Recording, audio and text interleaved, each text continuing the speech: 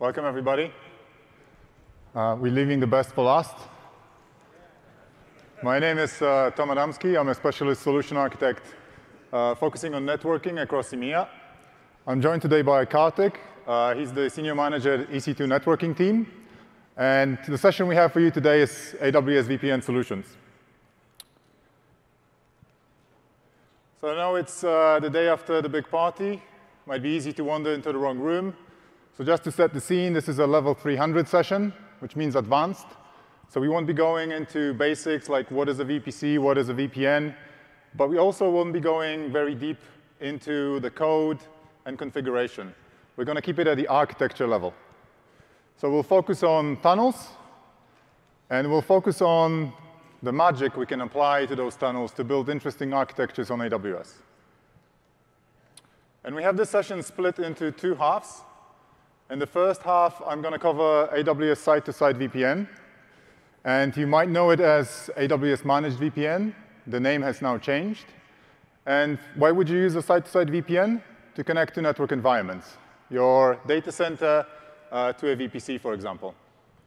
And then in the second half, Kartik is going to cover something we pre-announced earlier this week on Wednesday, AWS Client VPN. And a client VPN is where you have a remote user, maybe using a mobile device or a laptop connecting to a network environment like the VPC or other AWS services. All right, so let's start with a site-to-site VPN.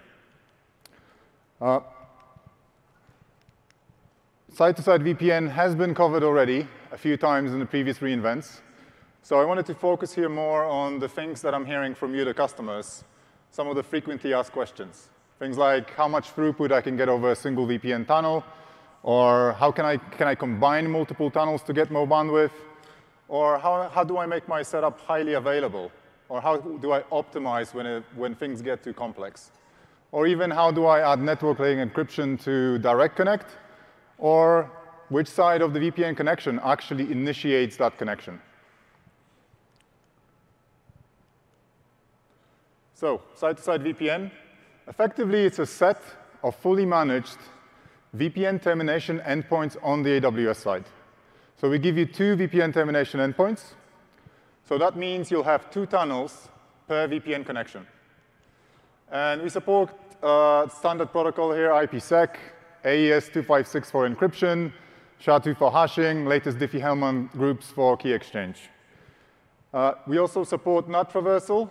So if you have NATing devices in the path, the VPN will still establish. And then finally, from a cost point of view, each VPN is charged at a per-hour rate. In most cases, this is 5 cents per hour. And we give you two setup options. So you can set up your VPN as a static VPN or as a dynamic VPN. And what's the difference? So a static VPN, from a configuration point of view, can either be policy-based or route-based, whereas the dynamic VPN is always going to be route-based. And the difference here is if you're setting up your device to be for a policy VPN, you're effectively defining the interesting traffic that should be encrypted to be sent to the other side. That's usually done for an access control list. Whereas with a route-based VPN, you're getting a logical interface that you can route traffic through. So anything going through that interface will effectively be encrypted. From a routing point of view, static VPN, static routing, dynamic VPN, dynamic routing. In this case, we're using Border Gateway Protocol, BGP, for the route exchange. And in both cases, we're using pre-shared keys for tunnel authentication. All right. So let's look at something that's common for both static and dynamic VPN before we start looking at the differences, and that's tunnel establishment. So we have here a VPC on the left in the 10.00/16 range, and we have a data center on the right, 192.168/16 range. I kind of push them to the side because we're focusing on the middle. And to set up a VPN, first thing we need to do is define the two sides of the connection. So on the AWS side, that will be the virtual or private gateway, VGW.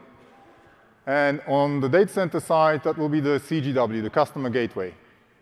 And a customer gateway effectively is a firewall or a router, anything that supports IPsec and ideally BGP. So then when you want to connect those two things together over the VPN, we'll provision the set of managed VPN termination endpoints associated with the virtual private gateway. Those endpoints are deployed in different availability zones, and they're using public IP addresses from the AWS public address space. So then you can start establishing your VPN, but which side of the connection actually initiates the connection? And it always has to be the customer gateway. So if you configure your customer gateway to listen and wait for incoming tunnel connections, the tunnel will never come up. And then when that customer gateway initiates the connection, hits those two VPN termination endpoints, we'll look at a couple of things. We'll make sure that the pre-shared keys you configured are matching on both sides, and that the endpoint IP addresses on both sides are also matching.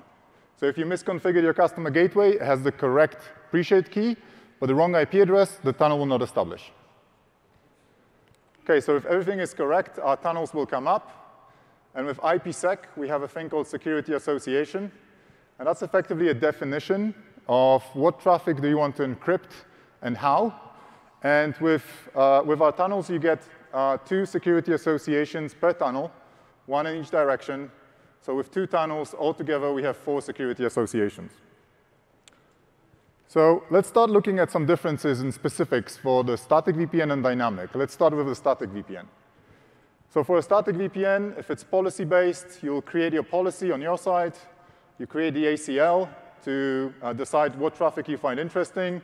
And that will be the traffic going from the IP address range of the VPC to your data center and vice versa. And those rules, those policies, will effectively be mapped to the security associations that you have. So you will have a security association for the 10.00/16 going to 192.168.00/16.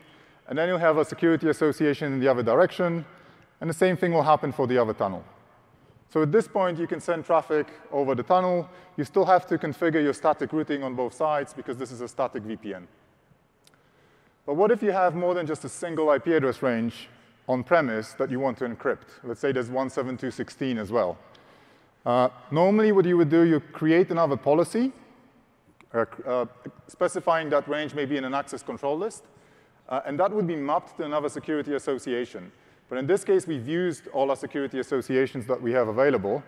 So you have to change your policy to effectively catch any traffic going from on-premise to AWS. And then apply some access control list to limit the traffic that you don't want to see. Now, this is a static VPN, and it's good, but for most cases, you want to use dynamic VPN. It's much better at being able to react to any changes in your network environment. So let's have a look at dynamic VPN. So we know already it's route-based.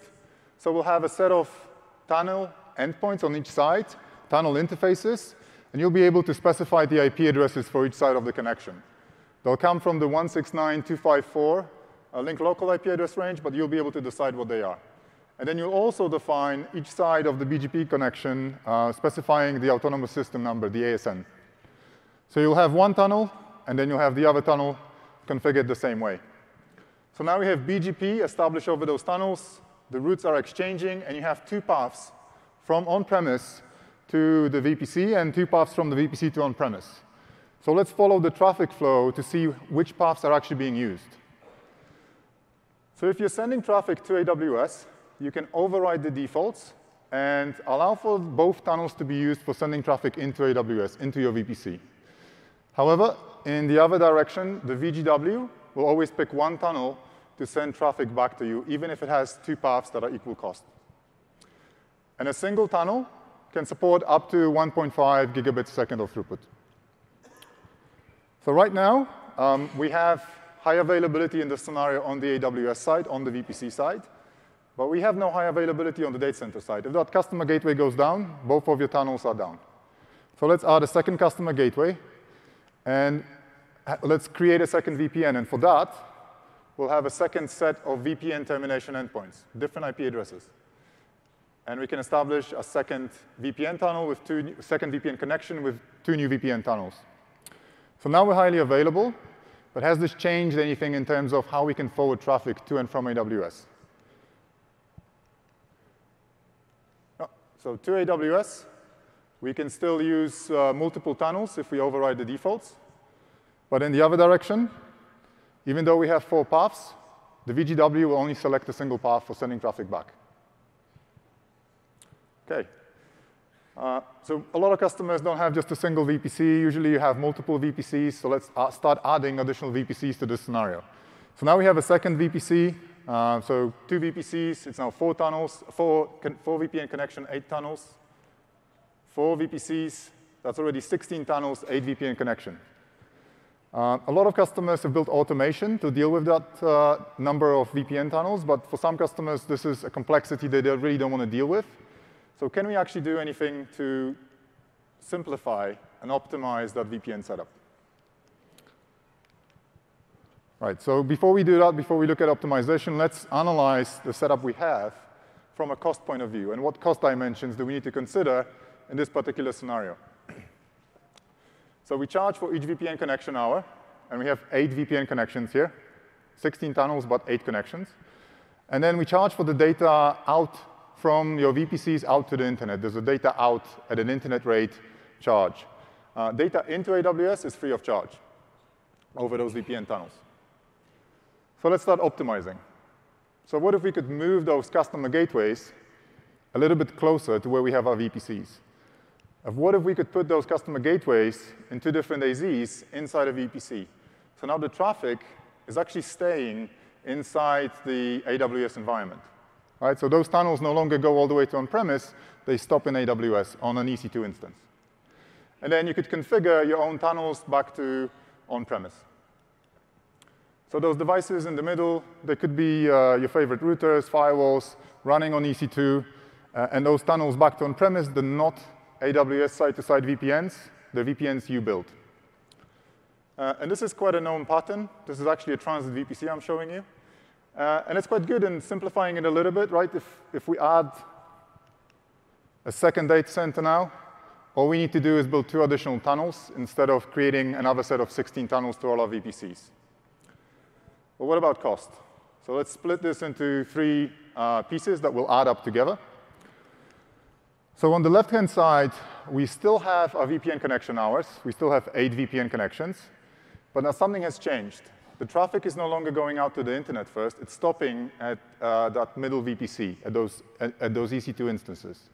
So it's a different charge, and now it's in both directions. That charge is usually around 1 cent per gig, but it's there. On the right-hand side, we still have data out going to the internet, so it's internet rate, data in, free of charge. We don't have a VPN cost here, because it's not a managed VPN. And then finally, last thing to consider is the cost of the underlying EC2 instances and any licensing you might need to deploy for that. OK, so can we make that even simpler? And yes, we can. This week, we announced the availability of the Transit Gateway. And the best way to think about a Transit Gateway is a distributed router managed by AWS that you deploy into a region. And we always show it as a single object. But the distributed here is the keyword. It's not a single point of failure. It's a distributed set of devices. So you deploy your Transit Gateway, the TGW. And then you create attachments from your VPCs to that TGW. And again, the attachment is a completely new construct. It's not a VPN. It's not peering. It's something completely new. It's another way for traffic to get in and out of your VPC through the Transit Gateway. So if you want, you can allow your VPCs to communicate to each other through the Transit Gateway. But then how do you connect that TGW back to on-premise? And this is a VPN talk. So you can probably figure out there's going to be a VPN involved. And again, we have 2 VPN termination endpoints. But this time, those endpoints are landing on the TGW. So we can establish our tunnels. We need a redundant tunnel to the second customer gateway. We have a second set of VPN termination endpoints associated with the TGW. And we build a second set of tunnels. But what's very interesting now is how this works with the traffic flow. So we can now use multiple tunnels to send traffic to the AWS environment. So using ECMP, equal cost multipath. But we now also can use multiple tunnels when we're sending traffic back to your data center. So this now allows you to aggregate multiple VPN tunnels to add more bandwidth while going back to your on-premise. A single tunnel is still 1.25 gigabits a second. That means a single flow will still be limited to that throughput. But you can now keep adding multiple tunnels together. What about costs? So from a cost dimension, we split it into two halves. On the right-hand side, we have still VPN connection hour, but we have two VPN connections. And we can have thousands of VPCs connected to this transit gateway. And then data out, still at internet rate. Data in, free of charge. On the left-hand side, we have a charge per transit gateway attachment. So that's an hourly charge. And then we have a data processing charge for the transferred data. That's actually very close to the VPC peering cost. So you're looking at this, you're probably thinking, this is great, but I already have a transit VPC deployed. How do I move away from the transit VPC to the transit gateway? So we'll go through that right now. So here we have three VPCs on the left using the VGWs to connect to those routers in the transit VPC, and then you have your own VPN tunnels going back to on-premise. And we want to get away from that and start using the transit gateway. So let's first of all create the transit gateway, TGW, build our attachments. And you see the attachments are separate to the VGW. They don't connect to the VGW. They connect straight to the VPC. And from a routing point of view, you'll have a route in the VPC routing table that at this moment is sending traffic to the VGW. So maybe it's a default and default pointing to the VGW. So nothing's changed. You have your TGW attached, but you're not sending traffic through it. The next step you want to do is explicitly set the preference for the top path so it's always preferred. Because straight after that, we're going to create those VPN tunnels from the TGW going back to your on-premise device. And at this point, we want to make sure the traffic is still going over the top path. Right? So this is our preferred path, but the TGW is now connected on both sides. It has attachments to the VPCs, and it has AWS site-to-site VPNs to your on-premise data center. So now if you don't have any stateful devices in the path, like firewalls or nothing devices, you can actually have the traffic asymmetric. So you could start with your data center side and just send traffic over the TGW to your VPCs, but your VPCs are returning the traffic over the transit VPC. And then slowly start changing the routing table inside each VPC to point from the VGW to the TGW. You do that in all your VPCs, and if everything is working as expected, you can scrap the transit VPC. Happy days. OK. So far, we talked about the VPN in the context of it going over the internet. So we're going back to our VPC. That VPC actually lives inside the region. That region has an internet connection, and VPN tunnels that we talked about earlier are actually going over that internet connection. So we know internet can sometimes be unpredictable. So if we want to get more consistent and predictable experience, we can get Direct Connect. So Direct Connect is the private dedicated connectivity to AWS through a Direct Connect location, and effectively you get connectivity to the AWS backbone and to the region you want to go to. And on that Direct Connect connection, you can start creating logical interfaces. VLANs on your side, VIFs, or virtual interfaces on our side. And there's two types of those interfaces. There's a private interface that gets you into the private VPC environment, but there's also this public interface, public VIF. And that public VIF gets you to all of the AWS public IP address space, everything outside of the VPC. So that includes S3, DynamoDB, but it also includes those public VPN termination endpoints. So as soon as your device starts seeing the route to those VPN termination endpoints through the public VIF, those tunnels will actually automatically move over to your Direct Connect connection. So now you've added network layering encryption to your Direct Connect connection. And if we look at that from a cost point of view, you still have your VPN connection hour. The big difference here is the data out is now at the Direct Connect rate, which is usually multiple times less than the internet rate. And then finally, data in is still at $0. Last thing you need to consider is the cost of the Direct Connect port. OK, so this is for the VPC. You're probably thinking, can the same be done for the transit gateway? And the answer is yes. So this is one way for you to integrate Direct Connect using the VPN with your transit gateway. We already announced that next year we're planning to provide a native integration, but until then, this is one way for doing it. OK, so let's recap. We went through a lot. And hopefully we've answered all your questions. So you know the throughput of each VPN. You know that you can combine those VPNs together using the transit gateway. You know how to make your setup highly available. You know how to optimize it.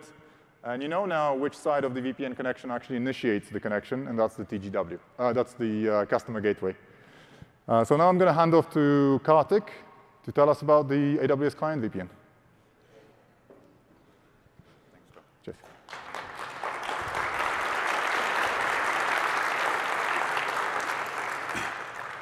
Right, so I'm going to be talking about Client VPN, and what you'll see me do is I'm going to slowly build on the feature set. So if you find yourself, hey, how does this work, how does that work, hold off on your questions. Hopefully by the end of the session, I should have answered all your questions. If you still have any unanswered questions, we'll be available after the talk. Right, let's see. So just a quick recap, what's the solutions we have today for VPN? Natively in AWS, what we have, what's called as an AWS Managed VPN. And like Tom mentioned, soon you'll see this name being changed to AWS Site-to-Site VPN.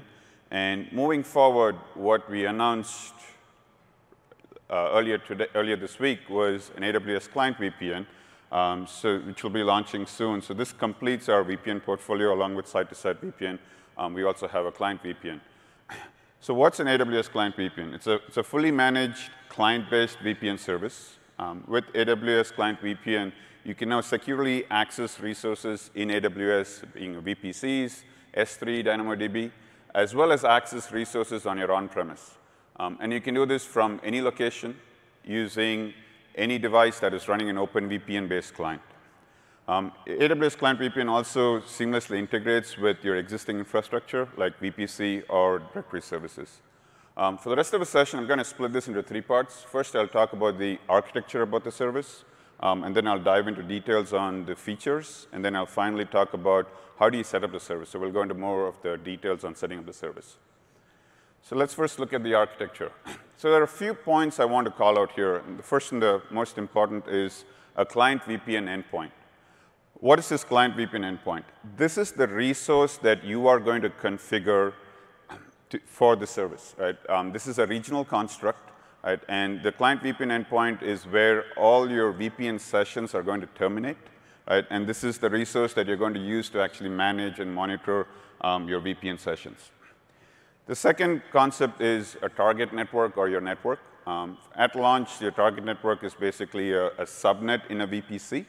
And what you're going to be doing is you're going to associate a subnet from a VPC to the client VPN endpoint. You can associate multiple subnets to a client VPN endpoint. The only requirement there is every subnet that you're associating has to belong to a different availability zone. You cannot associate multiple subnets from the same availability zone to an endpoint. But you can associate multiple subnets that belong to different availability zones. So you're basically limited on the number of availability zones that you have in a region. And the reason with this ability to associate multiple subnets, you get AZ redundancy. Another aspect here as well is the subnets that you're associating to a client VPN endpoint have to belong to the same VPC. So you cannot associate subnets from different VPCs to a client VPN endpoint. And finally, another restriction you have is from an account standpoint, your client VPN endpoint as well as the VPC, they have to belong to the same account. One of the things that I mentioned earlier was like when I was talking about what is the service is you can now, I said you can access any resource. And what I meant by that is, so now you're going to have different networks that are connected to this VPC, where you have a subnet that's associated to a client VPN endpoint. You can actually, through this single VPN tunnel, you can actually access all of those networks. Like you could have another VPC in the same region or a different region that's peer to the VPC. You can access that as well. You can get to your on-prem via VGW, be it a VPN connection or a direct connect. You can get to that as well through through a single tunnel. As well as you can get to S3 via S3 endpoints, as well as if you want to go to the internet via IGW, you can do all of that. So essentially, so long as your VPC has access to the other networks, you can actually get to that. And later in the session, we'll actually talk about how that's possible. And the last part from an architecture standpoint is the user, right? So I mentioned you can set up these sessions using any device that has an OpenVPN client. Right, so that's the aspect of the user. So the client that you're going to use is an OpenVPN client. right? So your users are going to connect to this client VPN endpoint, right? And your VPN sessions, which is a TLS session, so that terminates at the client VPN endpoint, and then you have your traffic flowing from your client VPN endpoint to this VPC, if that's your target, your destination network, and on to the other network, so long as it's connected to that VPC. So this is the architecture of the service. Let's get into the details in terms of features. Because your sessions are coming into this client VPN endpoint, so this is the first point of entry into AWS. So this is effectively an edge service, right? If you're an edge service, there are two features that I have to offer that's mandatory: authentication and authorization, right? So let's first look at authentication. For authentication, we support, at launch, we're going to support two types of authentication. One is Active Directory. And the way we're supporting Active Directory is we integrate with directory services. Right? So your Active Directory could reside anywhere. It could be in AWS. It could be in your on-premise. It could be anywhere on the internet. Doesn't matter. All you're required to do is you have to configure a connector in AWS Directory Services to ensure that you have access to your Active Directory. And what we do is we connect to that connector. So the advantage with this is you do not have to change your existing infrastructure. You continue to use the same Active Directory, the same infrastructure that you have, and we will automatically connect to that infrastructure. So that's with Active Directory. And another question that comes up is, hey, do you support multi-factor MFA? Right? So the way we support MFA will be through Active Directory. If Active Directory has support for MFA, then you automatically get support for MFA. The second type of authentication we support is mutual auth or client certificate. So the idea of client certificate is like, so now when your users, if you don't want to use Active Directory, but if you want to authenticate your users, you can use certificate-based authentication. And the way we work for client certificates is you will upload your certificate information to ACM, AWS Certificate Manager, and you will provide us the ON for that certificate, and then we will use that information for the authentication purpose. That's authentication. The second aspect is authorization. So the one thing which I want you guys to understand with authentication and authorization is, so the way I think of this is it's like two walls. So you have your endpoint. When your users are trying to connect, the first wall they're going to hit is authentication. I'm going to check, hey, are you allowed, are you who you say you are, right? So if I can authenticate you, then I allow you to establish that VPN session to the client VPN endpoint. Your session terminates, and now you're trying to access a network in a VPC or on-prem. You're going to have your second wall hit there, which is your authorization. After I've authenticated you, the second check I'm going to do is, do you have access to the network that you're trying to access? Right? That's where the authorization kicks in. So for authorization, we have two types of authorization capabilities. The first one is network-based authorization. The way network-based authorization works is you're going to configure for a given network which group of users have access to that network. So let me pick an example. So in this case, you have this VPC. So you're going to say, for this VPC, let's say siderow10.1/16, I'll have group 1. And in this particular case, since we've integrated with Active Directory, so the group information that we're using is Active Directory groups. So you'll say, hey, for network 10.1, AD group 1 has access. And then so you can start configuring it by each network. We'll go into more details later in the session. So the idea here with this is like now you're going to control access by network, and you can specify. And if you want to open it up for the network, then sorry, to the internet, you just say 0/0, and then you specify which groups has access to the internet. The second type of authorization is security groups, because you're dealing with VPCs. Most of you probably have a security group configured. Right? So we will automatically integrate with security groups. And the security group that we would be applying is for that association between your client VPN endpoint and that VPC. Right at that link is where we're going to apply a security group. The next feature is connectivity. So one of the things which I mentioned earlier was with client VPN, you can access any resource from any location. Right? So when you talk about your end user could be located anywhere. They could be at home, they could be traveling, they could be in a conference like this, or they could also be in your on-premise. Doesn't matter. Right? So they're going to connect to your client VPN endpoint. And from a connectivity standpoint, using a single tunnel that they establish, they can access any resource. Right? Be it the VPC that was associated or the other set of VPCs that are peer to the VPC or on-prem or internet or other AWS services. They can access any resource. And a couple of other points from a connectivity standpoint is the tunnel that we establish from your end user to the client VPN is a full tunnel, meaning we're going to have a default route on the end user's device that will automatically send the traffic, every traffic, through the tunnel interface that's there on the device to the endpoint. Right? Couple of other things is the VPN connection between your end user and the client VPN endpoint. From a transport protocol perspective, you could either choose TCP or UDP. Typically, we've seen better performances with UDP compared to TCP. The challenge that TCP has is here when you go TCP within TCP, you get exponential backoff. So we've seen lower performances with TCP compared to UDP. And finally, from a connectivity standpoint, we're supporting IPv4. Two other features. From a manageability standpoint, this is a security service. So forensics is super critical for any security service. Right? So one of the very basic questions you're going to ask is, hey, who tried to connect to the service? Right? Was it successful? Did it fail? If it failed, why did it fail? When was this connection terminated? All of that information, all of the connection information is going to be logged. It gets accumulated, and then we're going to post it to CloudWatch logs. So you can specify which CloudWatch log groups and streams you want, and we'll post this every 15 minutes to CloudWatch logs. The second aspect of, from a manageability standpoint, is the ability to manage active connections. So there are two capabilities that we provide. One is your ability to describe and see what are all the active connections at a given point of time. A second aspect is you will also be able to terminate any given active connections. You could pick a particular connection, you can terminate that, or you could say, hey, for this user foo, I want to go terminate all connections pertaining to this user. You can do that as well. Right?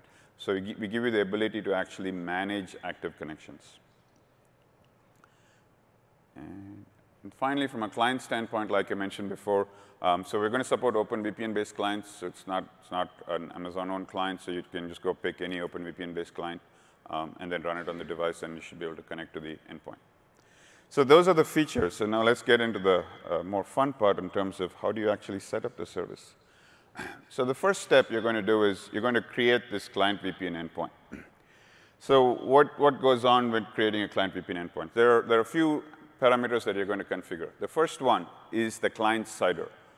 When users connect to this client VPN endpoint, we're going to be assigning IPv4 addresses to these users. Right? Where do I pick up this address from? That you're going to give us the client CIDR range. So we're going to pick up addresses from that client CIDR range.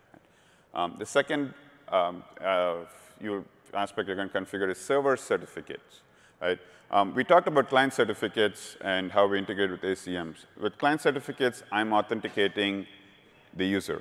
With server certificates, you are authenticating me, right? Because you want to make sure, as a user, when you're connecting, you're actually connecting to AWS, and you're not connecting to somebody else posing as AWS, right? And that's what the server certificate provides for you.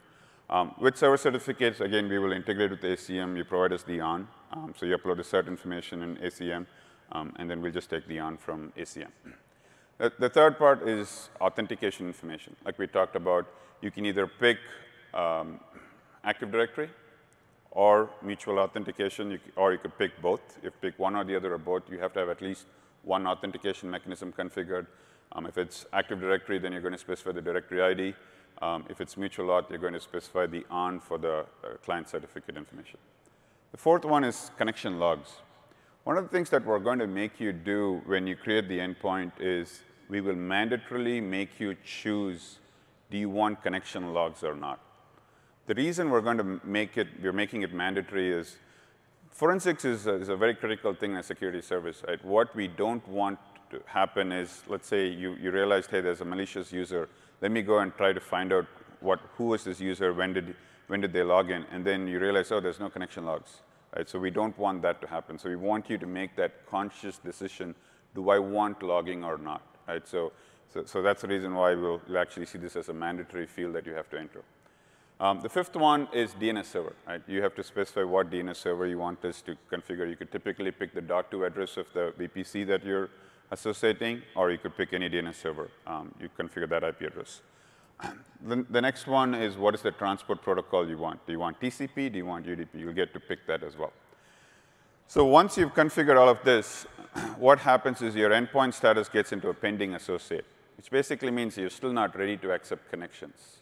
But a couple of things that also happens once you've configured this is you're going to get an endpoint ID, and also you're going to get a DNS name. Right? This is the DNS name that you're actually going to use, that your users are going to use to connect to this endpoint. And also, you'll be able to download an OVPN file, an OpenVPN config file, and this is the file that you will actually provide to these devices that you'll upload to the devices, and this is what many of the OpenVPN clients use to connect. And if you look at this file, it basically has there are some VPN connection parameters. Then there's also the most important thing is it'll actually have that DNS name that was generated when you created a client VPN endpoint. And your DNS name is typically going to have your client VPN endpoint ID. It's going to have the region name, and then you'll have your aws.amazon.com. So like I mentioned, you still can create a connection, right? A VPN session. To establish the VPN session, it's step 2 is now you have to associate a client VPN endpoint to your network or your target network. As I mentioned before, this is basically a subnet in your VPC. So how you do this is you associate the subnet to this client VPN endpoint. When you do this, we automatically apply the security group, the default security group of that VPC to this connection. So if you don't want that security group, you always can go and change it. But if you don't want to change it, if you're happy with the default security group, you can use it. It's automatically done for you. Once you do this, a couple of things happen. One is your endpoint status becomes available, so you can actually now establish VPN sessions. Another concept that we have not talked about so far is route tables. Every client VPN endpoint has its own route table. When you associate a subnet to this client VPN endpoint, what we will do is we will automatically add the local route of that VPC, only the local route, not any of the learned routes, the local routes of that VPC to our route table. And basically, the route table looks like, in this case, your VPC is 10.1/16. So your route table will say, hey, your destination is 10.1/16, and the target is that VPC subnet that you associated.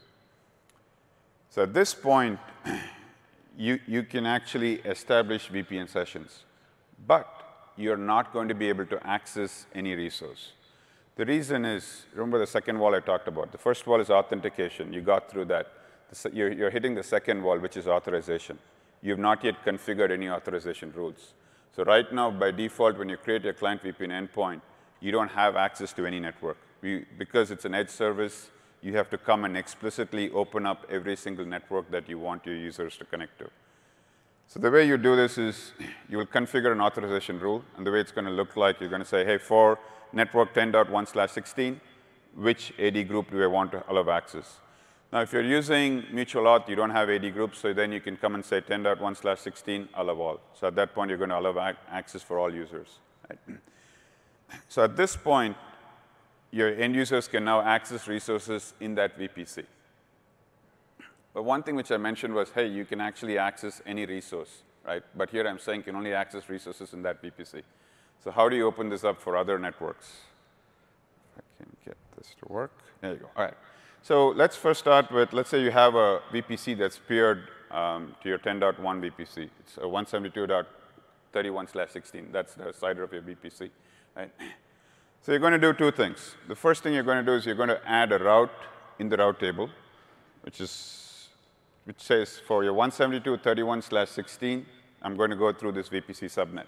And the second thing you're going to do is you're going to add a rule, an authorization rule, which says, now you're going to allow access for the network 172.31/16.